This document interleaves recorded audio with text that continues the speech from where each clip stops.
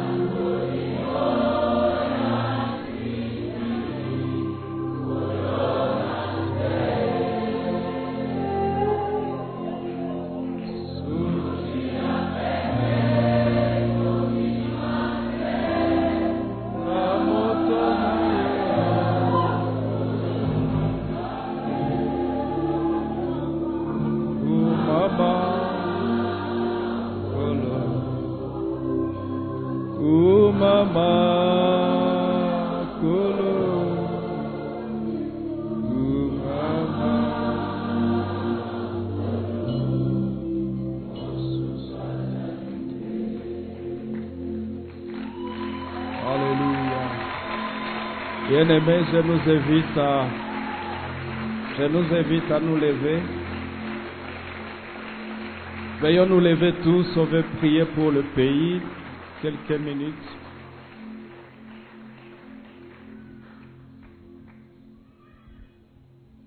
Rappelez de la promesse, Ézéchiel 36, que nous avons reçu la fois dernière et nous avons prié. La Bible dit: la renommée de l'Éternel s'accroît par l'accomplissement de ses promesses. Ta renommée s'est accrue par l'accomplissement de tes promesses. Il n'a pas encore changé, le Dieu de l'univers, notre Dieu. Alors tu veux prier pour le pays pendant quelques minutes et implorer la grâce du Seigneur sur notre nation. Prions le Seigneur. Exprime-toi devant le trône de grâce. Les dieux transcendants restent encore sur ce trône. Les dieux transcendants. Ils transcendent les rois, les nations, les principautés.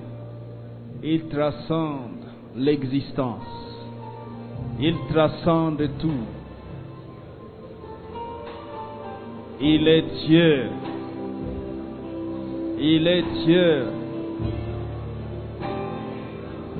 Il est Dieu. Il est Dieu.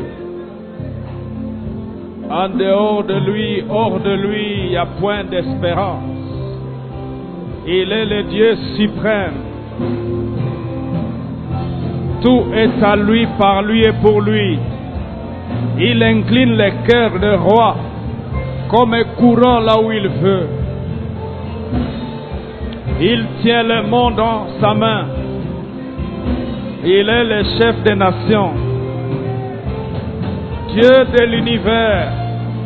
Quelqu'un prie le Seigneur. Arababo shetere baya bagala. Arabo shanta baya kerela. E karabado shete kere moridaba. Lève-toi pour la RDC. Sauve notre nation. Et je guérirai ce pays, tu l'as dit. Accomplis ta promesse et guéris ce pays. Guéris notre nation. Souviens-toi de ta promesse à Ézéchiel 36. Oh Dieu,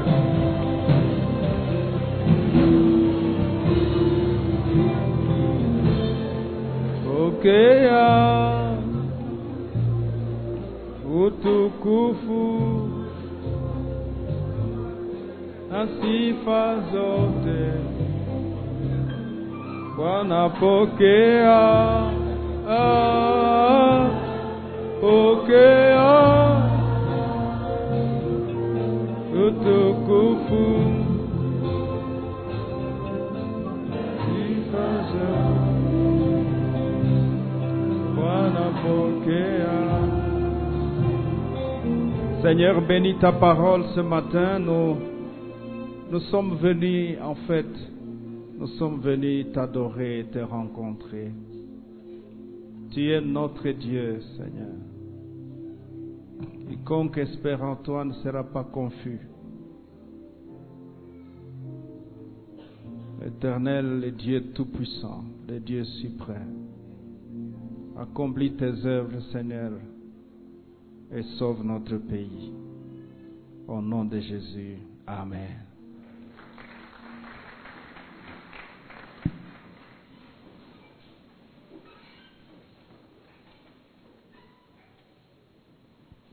Shalom à tous. Alors, aide-moi à saluer ton voisin de ma part et dis-lui, le Seigneur est encore sur son trône. Dis-lui, il va restaurer sa gloire dans ta destinée. Dis-lui, sois prêt. Il ne faut pas que cette gloire vienne te donner des vertiges. Alléluia. Alléluia. Nous voulons poursuivre sur notre thème. Yahweh, restaure ta gloire dans ma destinée. Exode 37, 18, vous vous rappelez.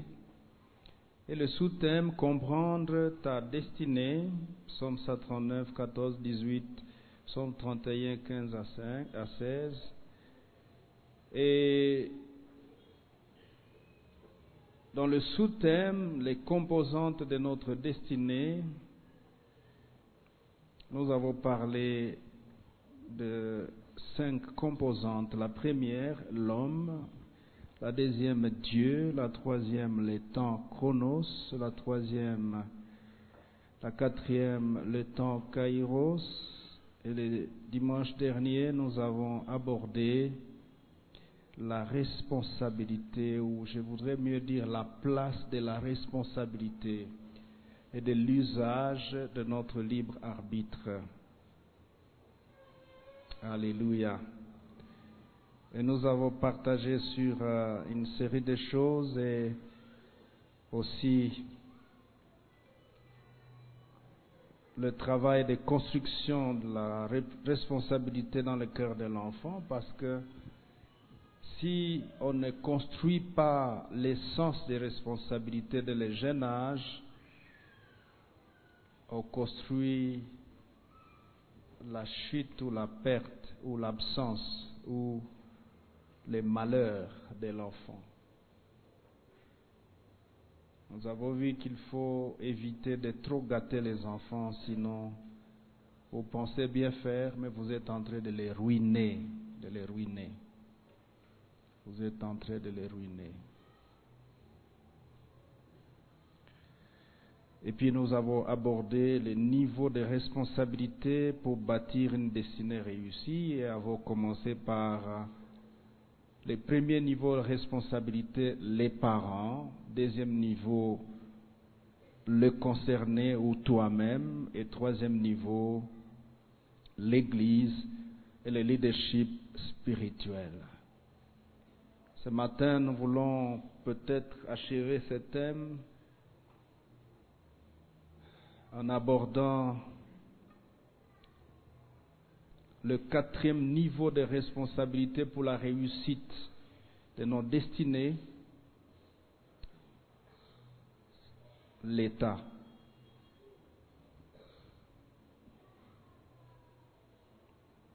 C'est lequel? Quatrième niveau de responsabilité. Vous avez suivi? C'est quoi? C'est quoi? L'État et l'environnement socio-économique et moral du pays. C'est ça le quatrième niveau de responsabilité. C'est-à-dire, le premier niveau de responsabilité, c'est les parents. Si des destinées doivent réussir, il faut que les parents assument les responsabilités. Deuxièmement, il faut que toi-même, les concernés, tu assumes ta responsabilité. Il faut que l'Église assume sa responsabilité et il faut que l'État assume sa responsabilité. Lorsque ces quatre niveaux de responsabilité opèrent et fonctionnent correctement, nous avons 100% de potentiel de réussite de nos destinées, nous tous. Nous tous. La Bible dit Dieu ne fait exception de personne.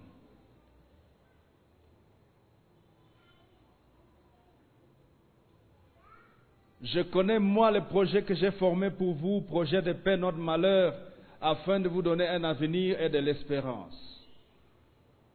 Des Chroniques 29, 7. Un avenir et de l'espérance. Il faut que nos destinées réussissent. Si j'use mes genoux devant le trône de Dieu, c'est pour implorer la grâce de Dieu pour que chacun de nous connaisse une émergence de sa destinée, connaisse la plénitude de sa destinée, connaisse la réussite de sa destinée. Et pourquoi devons-nous réussir? Parce que nos destinées sont interconnectées. Interconnectées.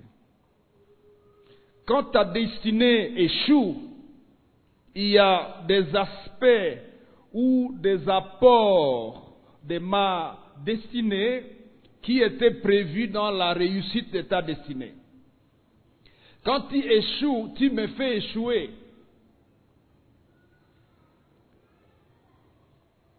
Si j'échoue ma destinée, je te fais échouer.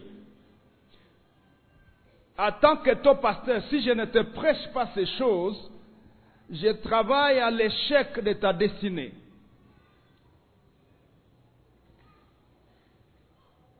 Je puise de vos destinées, vous puisez de ma destinée. Et la réussite de chacun constitue un maillon de réussite de tout le monde. C'est pourquoi la responsabilité à ton niveau doit être prise au sérieux. Parce que tu dois réussir et pour toi et pour moi. Dites à ton voisin, tu dois réussir pour moi aussi.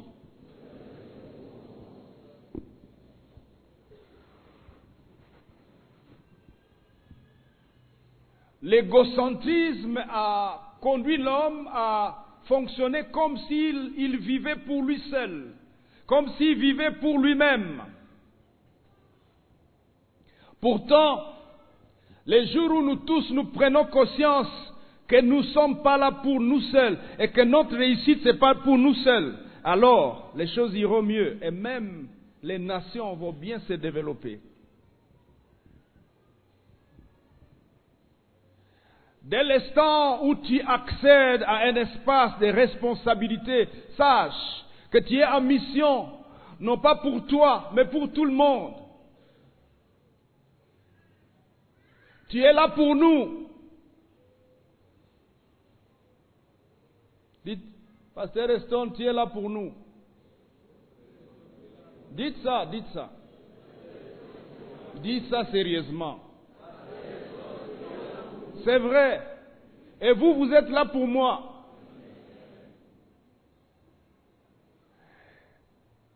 Et nous avons vu, mes amis, la responsabilité et l'usage du libre arbitre.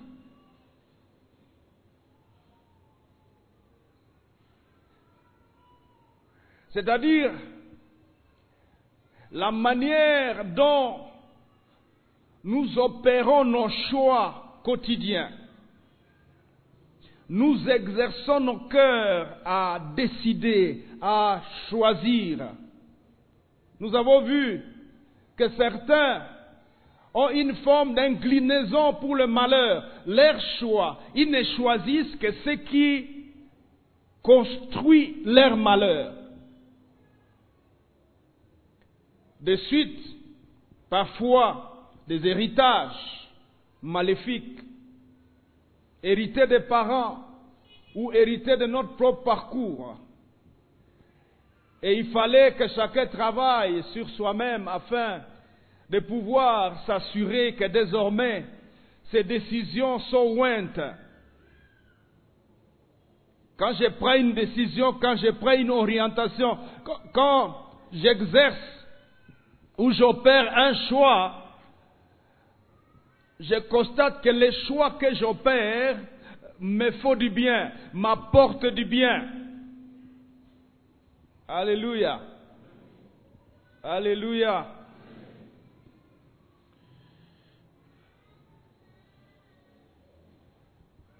L'État, à son tour, le leadership national doit, je ne dis pas devrait, je dis doit, assumer sa responsabilité sur les fils et les filles du pays, afin que les destinées des fils et des filles du pays réussissent. Ne pas le faire, c'est de construire les malheurs de la nation, c'est construire la tombe des destinées du peuple.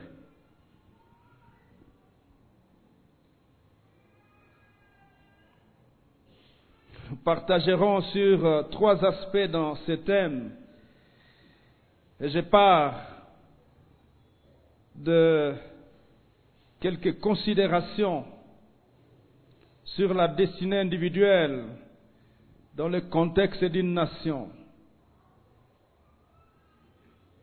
Alléluia. Prenons nos textes de ce jour et je vais nous inviter à les lire quelques-uns. Proverbe 28, 12. Proverbe 29, 2 et 16.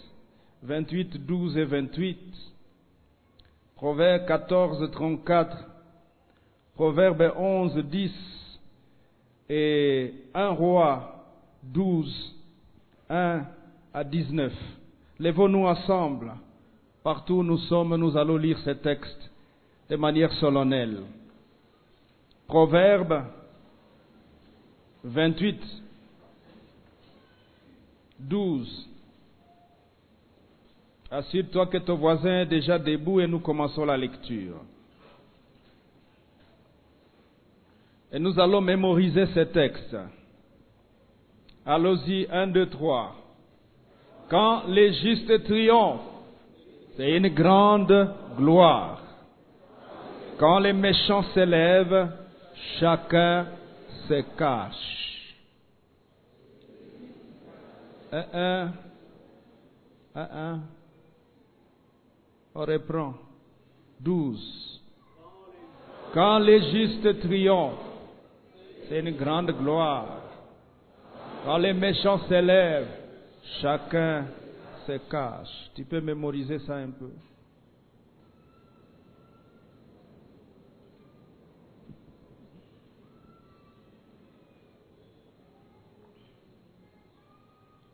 Disons-le sans le lire.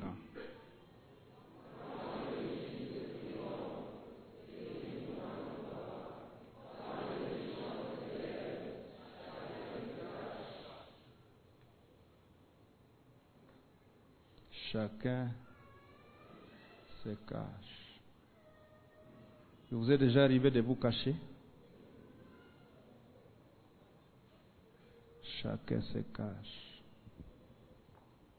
Les gens vont sous les lits. Les autres vont dans des brousses ou dans des petites tentes là en haut. On se cache. Les autres vont dans des camps de réfugiés en Ouganda et ailleurs. Certains deviennent des déplacés internes. Verset 28. 1, 2, 3. Quand les méchants s'élèvent, chacun se cache.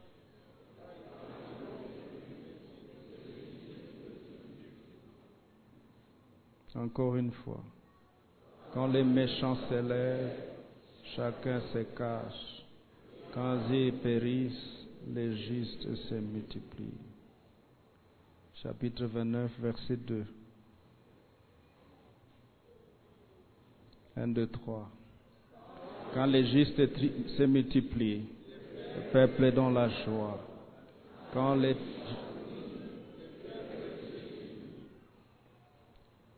Encore. Quand les justes se multiplient,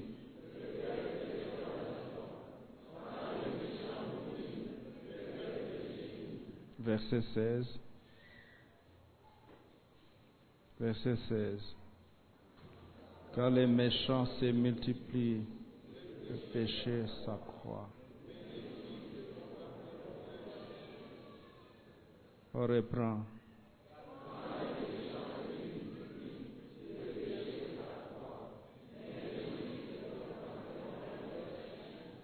Proverbe 11, 10.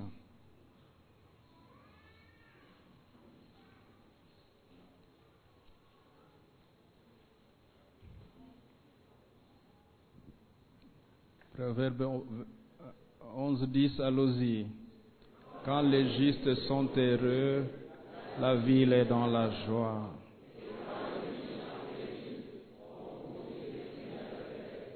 On reprend.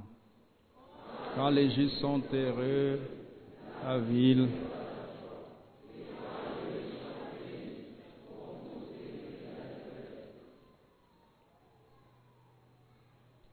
Chapitre 14, verset 34.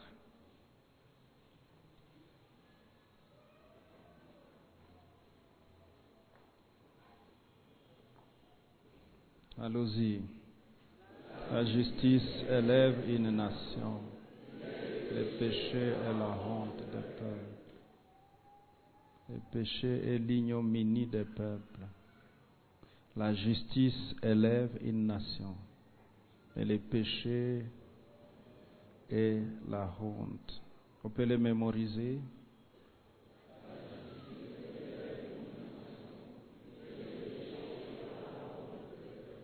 Encore.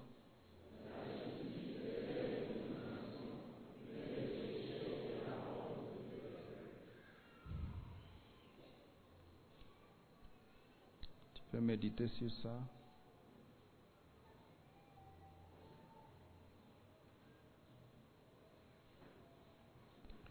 Asseyons-nous.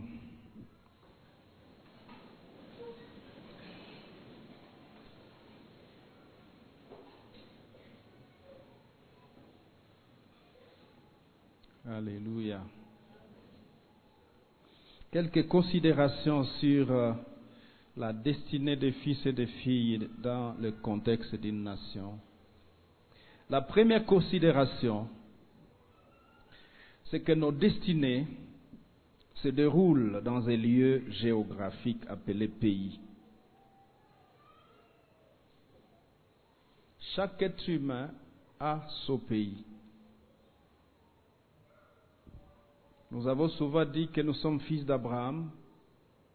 Essaye d'aller en Israël avec ta carte des membres de l'Église. On verra si tu vas entrer. Même si tu viens avec la Bible ouverte, c'est écrit ici. Je suis fils d'Abraham. Je viens chez nous. on va te demander où est ton passeport, où est ta carte d'identité. Notre destinée se déroule dans une nation. Deuxième considération. L'appartenance à une nation entraîne l'appartenance aux fondements constitutionnels, moraux, spirituels et socio-économiques de cette nation. Quand tu appartiens à une nation, tu appartiens aux fondements de cette nation. Troisième considération. La constitution d'une nation, elle seule, ne subsistera pas face aux fondements moral, spirituel, socio-économique défectueuses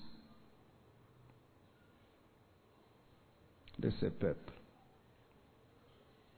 Quand les fondements moraux, spirituels, socio-économiques d'une nation sont défectueux, même la constitution de cette nation ne pourra rien faire.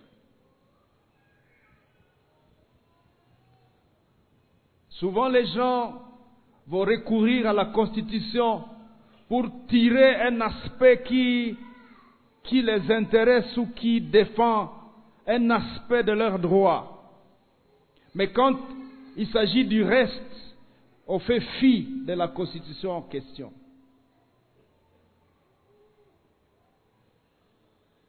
Quatrième considération.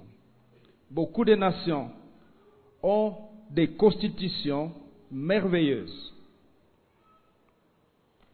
et porteuses d'espoir pour les destinées de leur peuple. Mais la nature des cœurs des applicateurs de ces constitutions, c'est-à-dire le leadership national de ces constitutions et les cœurs des bénéficiaires ou les consommateurs de ces constitutions, la nature de ces cœurs-là est déterminante pour que les individus qui composent cette nation retrouvent l'émergence et la réussite de leur destinée. C'est pourquoi les sages disent dans Proverbe 14, 34, la justice élève une nation. La justice élève une nation.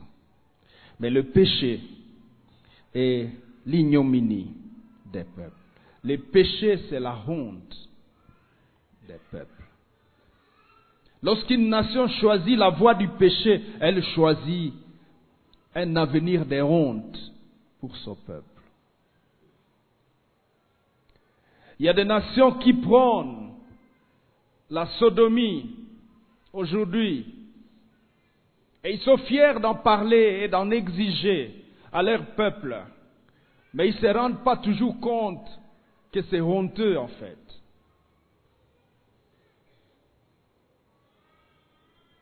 C'est honteux. La honte des peuples.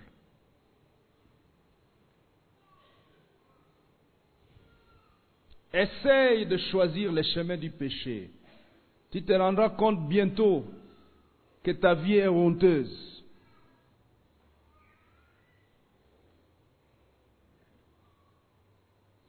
Tu n'auras même pas envie qu'on en parle.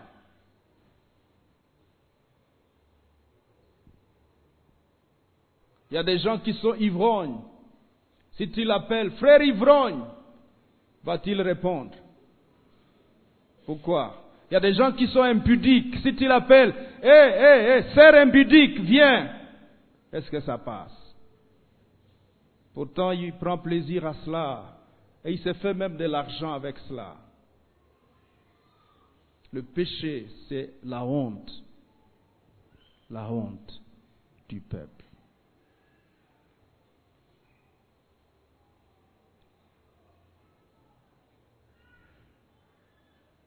La justice élève une nation. C'est quoi la justice? Dans Matthieu chapitre 6, verset 33, il est écrit, cherchez premièrement le royaume et la justice de Dieu. La justice de Dieu. C'est quoi la justice de Dieu? Nous pouvons la définir comme tout ce qui est bien selon Dieu, notre Créateur, notre source. Qu'est-ce qui est bien selon Dieu? C'est ça, la justice. La justice.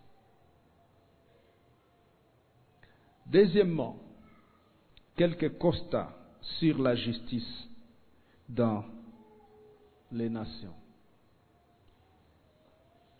Premier constat, c'est que les justices sur la terre sont conçues et établies pour produire ce qui est bien selon l'homme et pour l'homme. Produire ce qui est bien pour l'homme et selon l'homme. Lorsque les gens se mettent ensemble dans un parlement et disent nous allons voter les lois, nous allons proposer des lois, dans leur entendement premier, ils veulent travailler sur le bien des hommes. Mais quels matériaux ils vont utiliser? Leur cœur. Leur cœur. Leur cœur. Malheureusement, deuxième constat, la capacité de l'homme à concevoir ce qui est bien pour son prochain est très relative et précaire.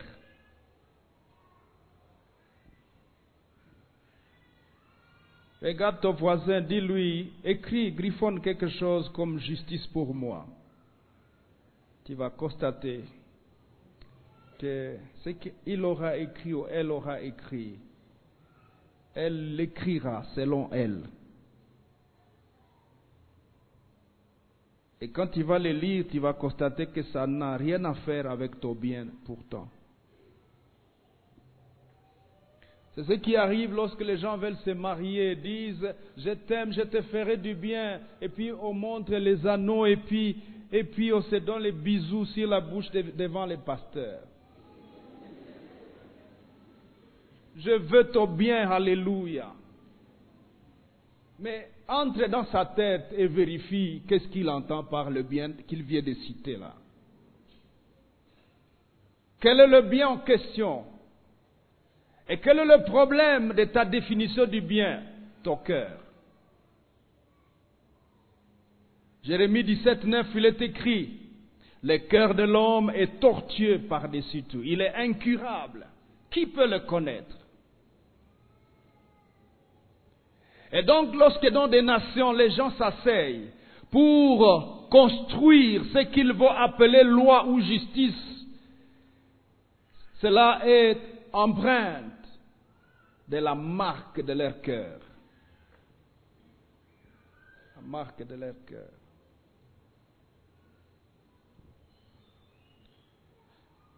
Les femmes dans notre génération se sont levées pour dire nous sommes marginalisés, nous sommes pénalisés parce que les lois ont été composées par les masculins.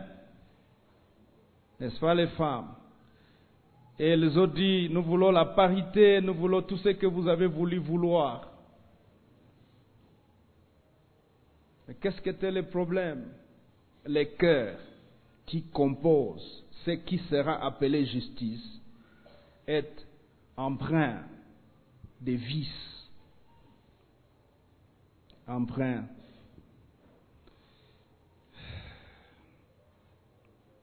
Si nous faisions un atelier en ce moment ici, on demandait à chacun d'écrire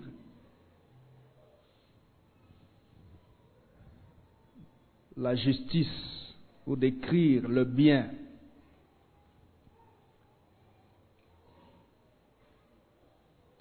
nous aurons le bien selon chacun de nous.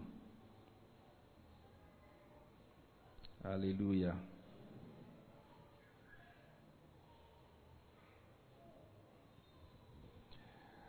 Ceci produit un phénomène désagréable dans la société. C'est que même quand des justices sont déjà conçues,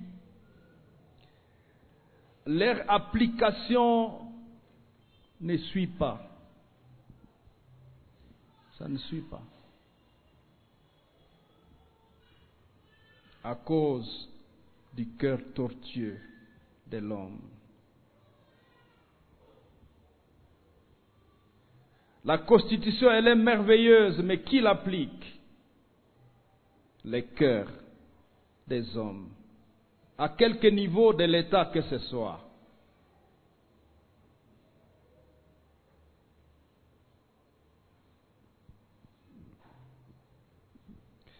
Quatrième constat, ou troisième. C'est que certains textes de loi, prétendument justice ou justes, portent la marque des cœurs méchants de ceux qui les ont conçus. Parce qu'ils les ont conçus selon la position qu'ils occupent face à la réalité. S'il est de ce côté ici, ok, c'est bon. Mais s'il est de l'autre côté, non, ce n'est pas une bonne loi.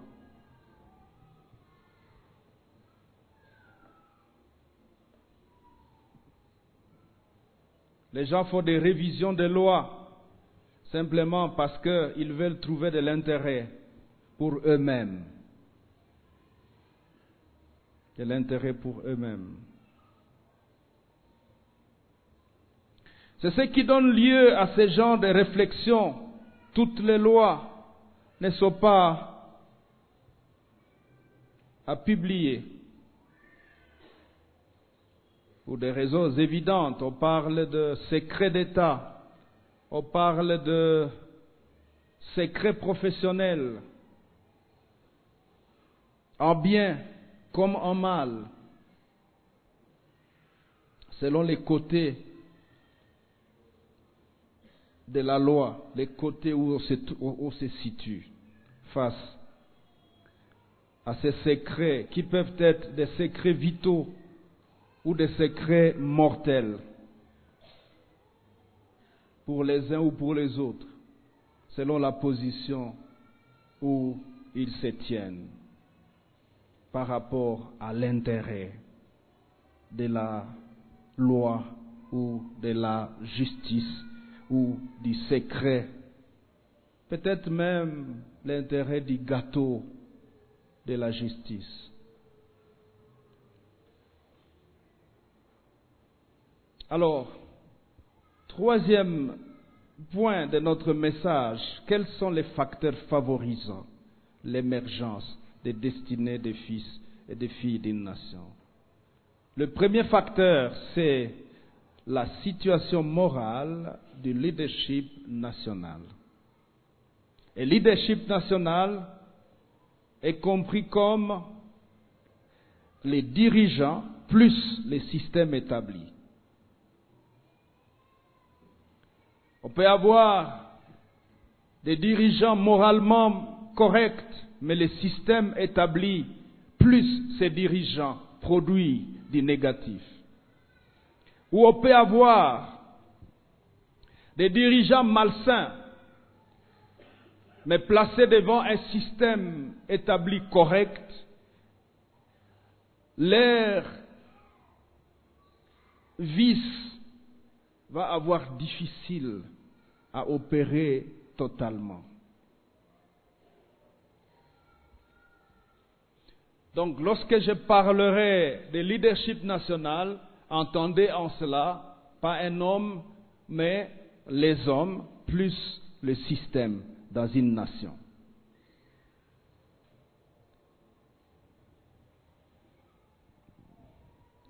Alors, facteur favorisant en quoi? Lorsque la situation morale des leadership national travaille à la promotion de la pratique des vertus divines et bibliques. Les vertus de Dieu dans la nation. La promotion des vertus.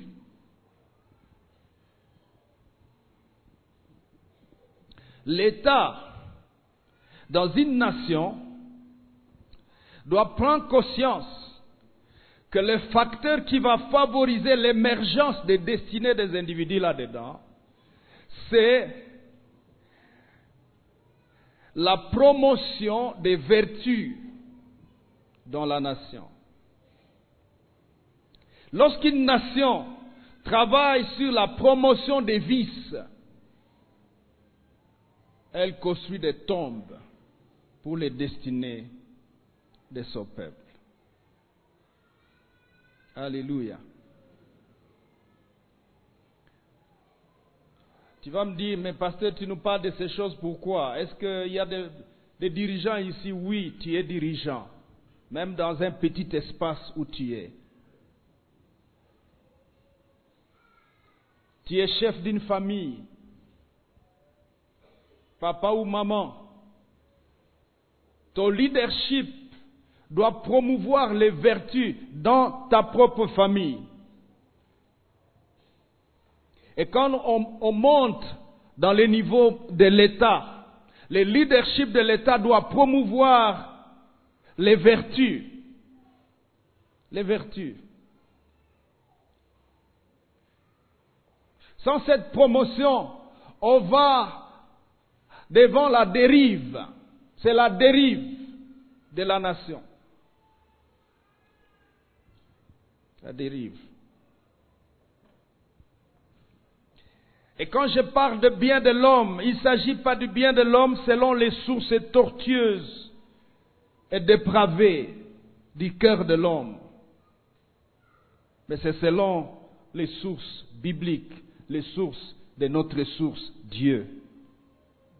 L'inverse est criminel pour les destinées de beaucoup et un mouroir pour beaucoup de vies.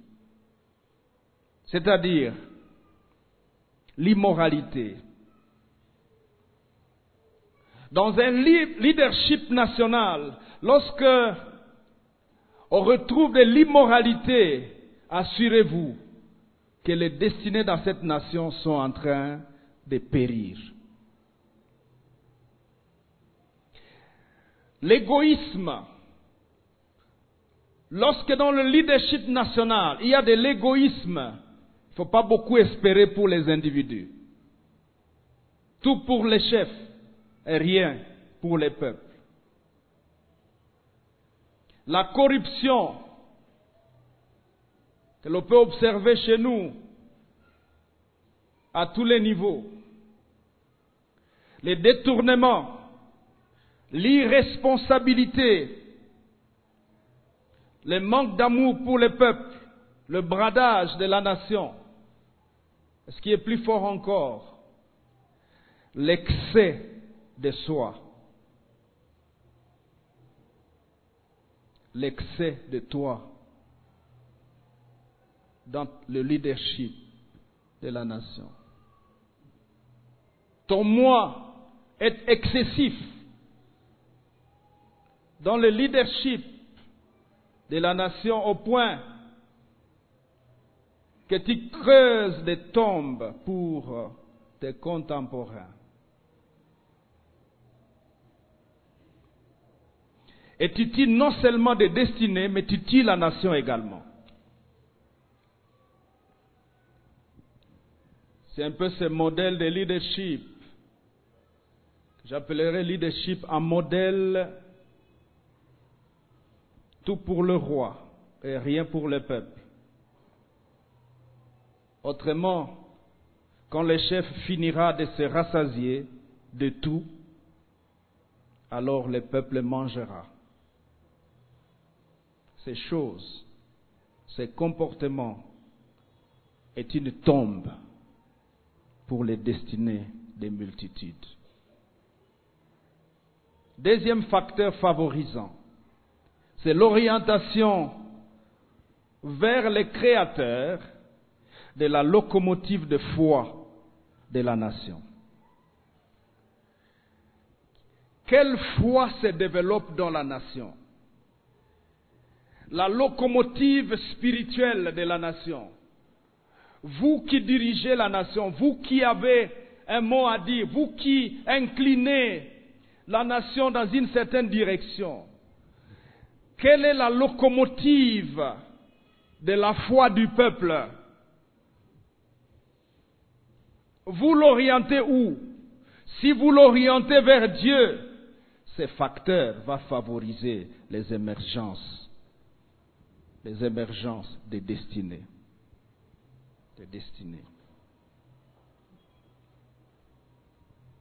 Dans Deutéronome chapitre 6, verset 12, regardez cela avec moi. Deutéronome chapitre 6. Dieu est en train de parler à Israël après l'avoir sorti de l'esclavage.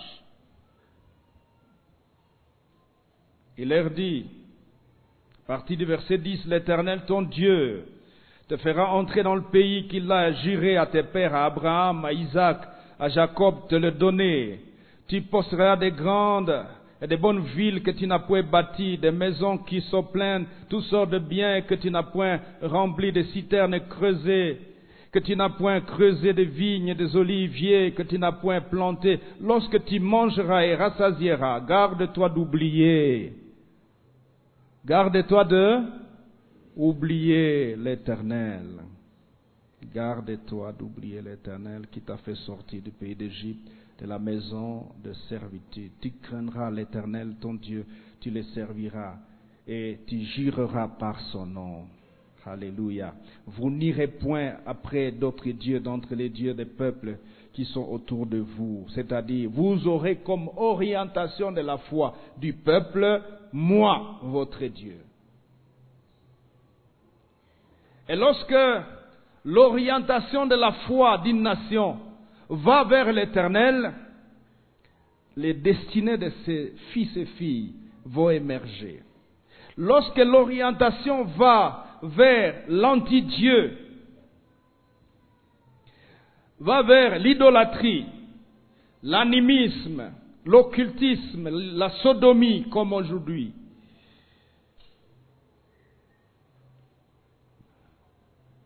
la sodomie, il n'y a pas d'espoir pour ces nations-là. Troisième facteur, la promotion de la réponse positive du peuple envers le leadership national. Quelle est la réponse que le peuple réserve au leadership de la nation? Et d'où ça vient et pourquoi? Première chose qui serait ou sera un facteur favorisant d'une bonne réponse du peuple envers le leadership national, c'est l'éducation. Et dans 1 Roi chapitre 12 que je vous ai donné, 1 Roi chapitre 12, je vous montre quelques textes. 1 Roi chapitre 12, il s'agit du premier fils ou du premier successeur de Salomon, Roboam, son fils. Alléluia. Roboam s'est rendu à Sichem car tout Israël était venu à Sichem pour le faire roi. Verset 3, on l'envoya appeler Jéroboam, et Jéroboam et toute l'assemblée d'Israël vinrent à Roboam et lui parlèrent ainsi. Regardez verset 4, ton père a rendu notre joug dur. Toi maintenant, allège cette rude servitude et les jougs pesants que nous a imposé ton père, et nous te servirons. C'est-à-dire, tu auras un bon retour vers ton leadership.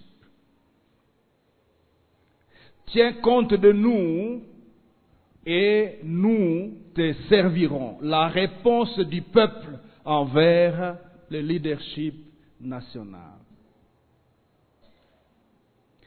Il leur dit, allez, revenez vers moi dans 3 jours, et le peuple s'en alla. Le roi Roboam consulta les vieillards qui avaient été auprès de Salomon, son père, pendant sa vie, et il dit, que conseillez-vous de répondre à ce peuple? Regardez.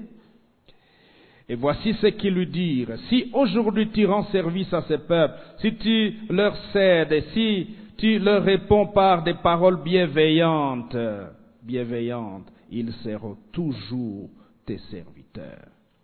Autrement, ils t'offriront toujours une bonne réponse à ton leadership.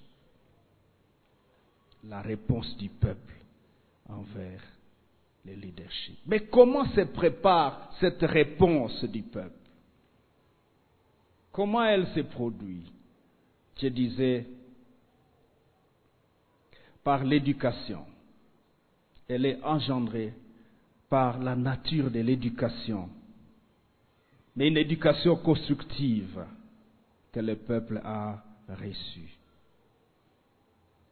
Une éducation organisée et favorisée par l'État, ayant orientation vers le vrai Dieu.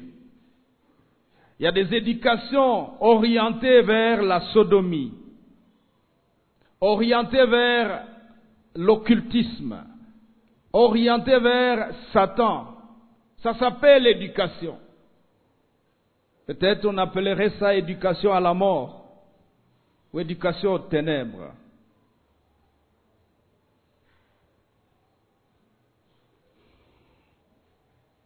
L'éducation.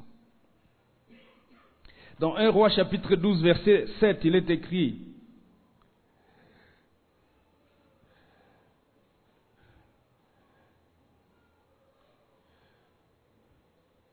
si aujourd'hui tu rends service à ces peuples, ils seront toujours tes serviteurs. Vous savez, frères et sœurs, la décadence de l'éducation dans une nation, la décadence de l'éducation dans une nation conduit à la chute de beaucoup de destinées. Quand vous avez une nation mal éduquée, qu'est-ce que vous allez récolter? Quand vous avez une nation non instruite,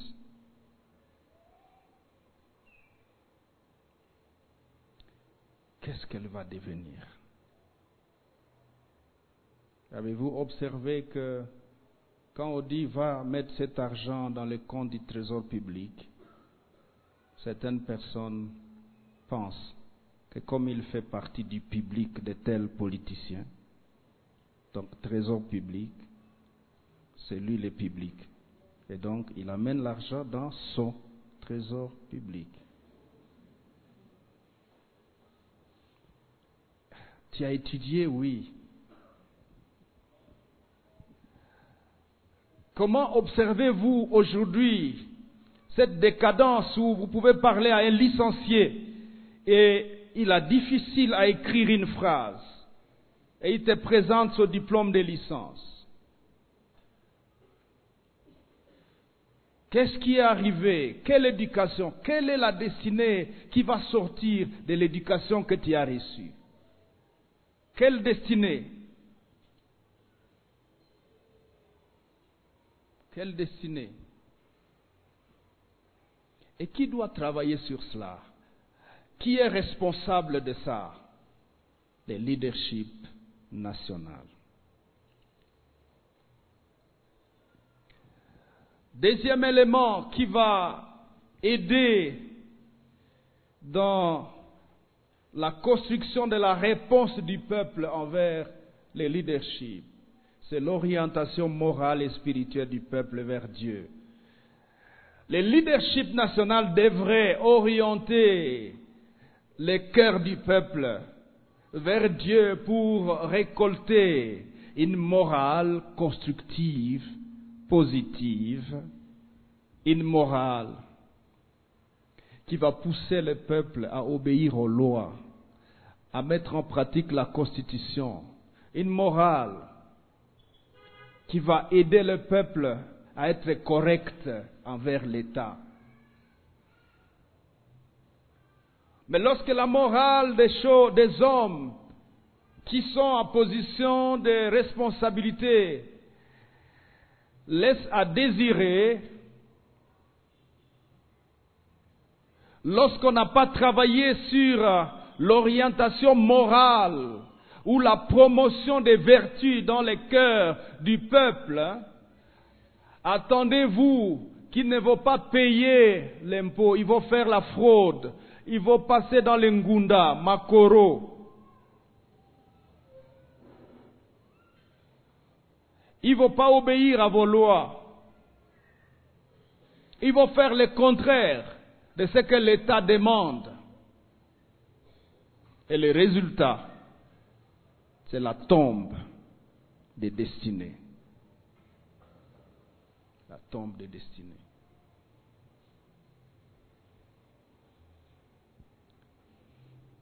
Regardez, même lorsque à ton niveau nous avons parlé du deuxième niveau de responsabilité, c'est toi-même le concerné. Quand toi-même tu acceptes de assumer la responsabilité à ton niveau, ta destinée. Supposons que tu fais un peu de commerce. Et quand tu dois faire rentrer tes marchandises, les gens te courent derrière pour t'amener à la corruption. Ou alors, le leadership national a créé des taxes exorbitantes, telles que quand dans ton état moral, tu veux obéir à toute la loi et tu devais tout payer, à la fin, tu es tombé en faillite parce que tu as essayé d'être correct avec la nation. Mais la nation n'a pas pensé à toi. Conséquence, tu fais comme les autres. Et les collègues te disent, écoute, dans cette nation-là, c'est comme ça que ça fonctionne. Si tu veux être correct moralement, tu vas tomber en faillite. Et tu leur demandes, on fait comment alors? Il faut corrompre ces agents-là. Ou alors, il faut les échapper. Ou alors, il faut leur dire que le conteneur contient 2 kilos de maïs, alors qu'il contient 20 tonnes de maïs. Et on va taxer 2 kilos au lieu de 20 tonnes. Et le reste, tu donnes aux agents et puis c'est calme. Et qu'est-ce qui entre au trésor public? Rien. Et pourquoi? Est-ce que nous avons aidé le peuple à avoir une réponse positive? Est-ce qu'on a travaillé à promouvoir la réponse du peuple envers le leadership national? Un facteur favorisant de l'émergence des destinées. Alléluia. Alléluia. 4e facteur, la place du peuple dans le cœur du leadership. La place du cœur, du peuple, je veux dire. Vous voyez, lorsque ce jeune roi Roboam rejette le conseil des Anciens, leur réponse est triste.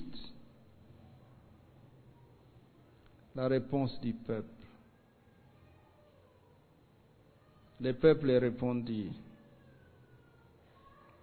Verset 16. Lorsque tout Israël vit que le roi ne l'écoutait pas, le peuple répondit au roi, quelle part avons-nous avec David? Ce n'est pas David au trône maintenant. David, c'est le grand-père. Le peuple se souvient de celui qui avait un espace dans son cœur pour son peuple. le berger d'Israël.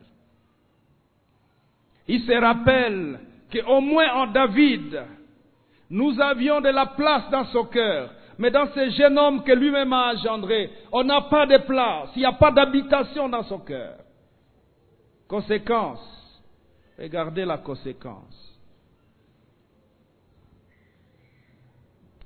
Nous n'avons point d'héritage avec les fils d'Isaïe. À tes tentes, Israël.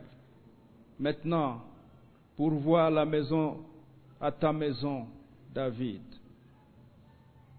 Les peuples prient les grands-pères. Tu peux mettre ton peuple dans les désarrois, dans les malheurs. Les peuples ne savent plus quoi faire. Ils commencent à prier un homme. Ils disent, David, pourvois à ta maison. Nous sommes fauchés par ton fils, Roboam. Nous n'avons pas de place dans son cœur.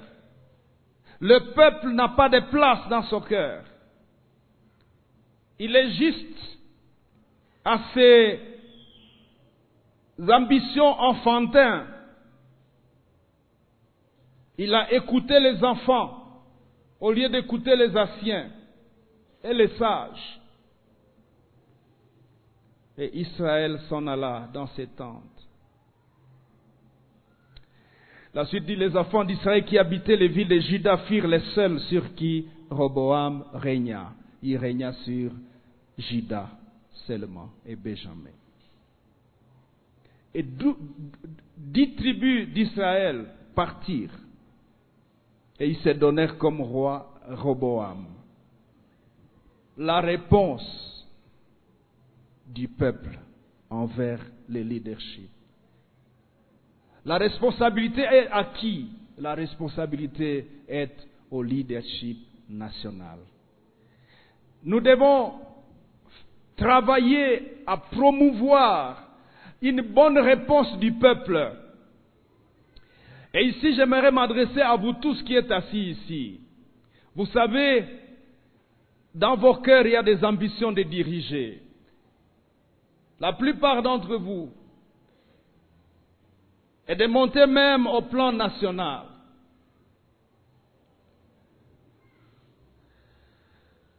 Qu'est-ce que vous allez faire? Voici un conseil. La place de la responsabilité de l'État envers les fils et filles de la nation. Or, nous faisons tous partie de ces lots de fils et filles de la nation.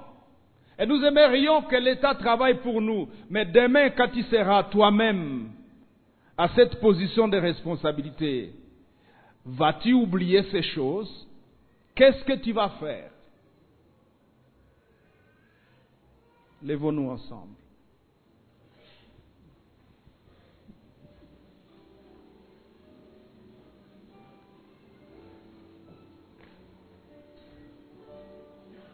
Quelqu'un devrait se repentir ce matin et dire, Seigneur, les vices ont déjà pris beaucoup d'espace dans mon cœur. Même les lois établies, je suis incapable de les mettre en pratique. Parfois même les gens qui travaillent dans la justice sont incapables d'appliquer cette justice à cause des cœurs tortueux. Tu as à te repentir ce matin et à revenir à Dieu. Tu fais insulter le leadership de la nation. Peut-être même les gens qui sont supérieurs à toi ne savent pas. Ils constatent seulement que le leadership de la nation est insulté, alors que c'est toi qui opères dans le vice. Et c'est toi qui creuses les tombes des destinées de tes voisins et de tes prochains. Peut-être des gens qui viennent à ton bureau. Peut-être des gens qui viennent se confier à toi.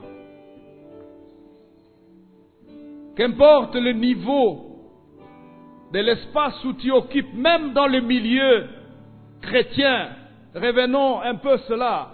Tu es responsable d'un département, responsable d'une cellule. Comment tu travailles et tu promouvois la réponse des membres de la cellule au programme de la cellule.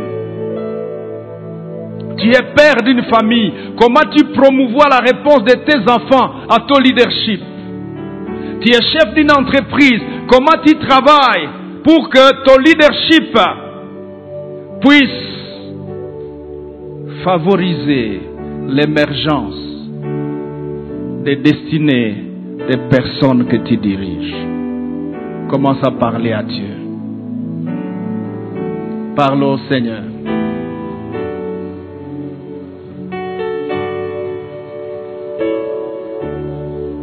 Parle au Seigneur.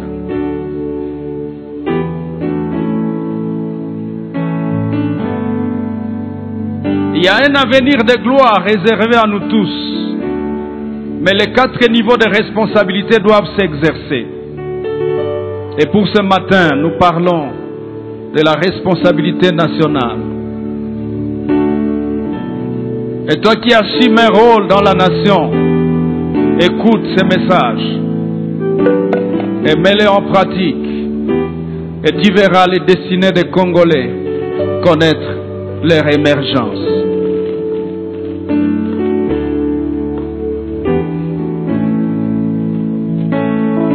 Répands-toi, ton cœur est tortueux. Tu devrais abandonner la corruption, l'irresponsabilité, l'immoralité, l'égoïsme. Tu devrais l'abandonner pour espérer que ta destinée serve une autre destinée. Tu devrais renoncer à des pratiques occultes, à des pratiques sodomiques, à des pratiques anti-Dieu, afin que non seulement ta destinée émerge, mais aussi elle contribuera à faire émerger les destinées de tes voisins et de ton prochain. Seigneur mon Dieu, tu n'as pas changé, tu es le même. Bénis ta parole dans nos cœurs et donne-nous, ô Dieu, d'être responsables à tous les niveaux. Au nom puissant et précieux de Jésus-Christ, nous avons prié. Amen.